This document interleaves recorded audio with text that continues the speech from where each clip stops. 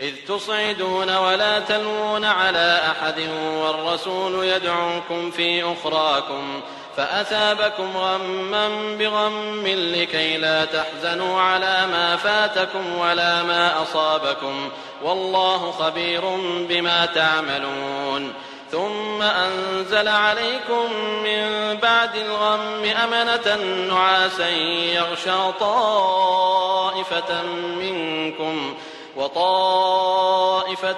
قد أهمتهم أنفسهم يظنون بالله غير الحق ظن الجاهلية يقولون هل لنا من الأمر من شيء قل إن الأمر كله لله يخفون في أنفسهم ما لا يبدون لك يقولون لو كان لنا من الأمر شيء ما قتلنا هاهنا قل لو كنتم في بيوتكم لبرز الذين كتب عليهم القتل إلى مضاجعهم وليبتلي الله ما في صدوركم وليمحص ما في قلوبكم والله عليم بذات الصدور إن الذين تولوا منكم يوم التقى الجمعان إنما استزلهم الشيطان ببعض ما كسبوا ولقد عفى الله عنهم إن الله غفور حليم يا أيها الذين آمنوا لا تكونوا كالذين كفروا وقالوا لإخوانهم إذا ضربوا في الأرض أو كانوا غزا لو كانوا عندنا ما ماتوا وما قتلوا ليجعل الله ذلك حسرة في قلوبهم والله يحيي ويميت والله بما تعملون بصير ولئن قتلتم في سبيل الله أو متم لمغفرة من الله ورحمة خير مما يجمعون ولئن متم أو قتلتم لإلى الله تحشرون فبما رحمة من الله لنت لهم ولو كنت فظا غليظ القلب لانفضوا من حولك فاعف عنهم واستغفر لهم وشاورهم في الأمر فإذا عزمت فتوكل على الله إن الله يحب المتوكلين إن ينصركم الله فلا غالب لكم وإن يخذلكم فمن ذا الذي ينصركم من بعده وعلى الله فليتوكل المؤمنون وما كان لنبي أن يغل ومن يغل يأت بما غل يوم القيامة ثم توفى كل نفس ما كسبت وهم لا يظلمون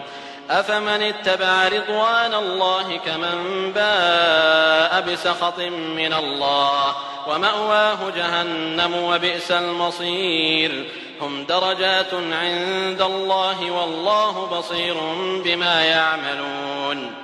لقد من الله على المؤمنين إذ بعث فيهم رسولا من أنفسهم يتلو عليهم آياته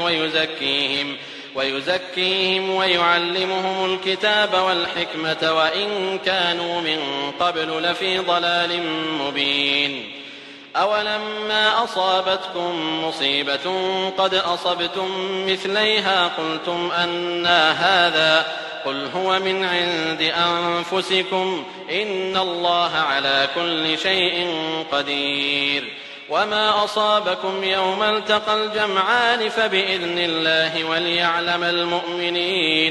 وليعلم الذين نافقوا وقيل لهم تعالوا قاتلوا في سبيل الله أو ادفعوا قالوا لو نعلم قتالا لاتبعناكم هم للكفر يومئذ أقرب منهم للإيمان يقولون بأفواههم ما ليس في قلوبهم والله أعلم بما يكتمون الذين قالوا لإخوانهم وقعدوا لو أطاعونا ما قتلوا قل فادرءوا عن أنفسكم الموت إن كنتم صادقين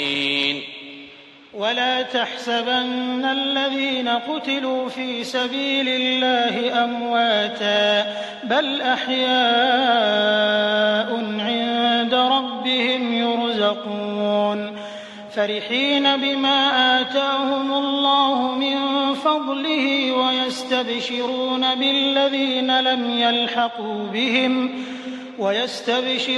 بالذين لم يلحقوا بهم من خلفهم ألا خوف عليهم ولا هم يحزنون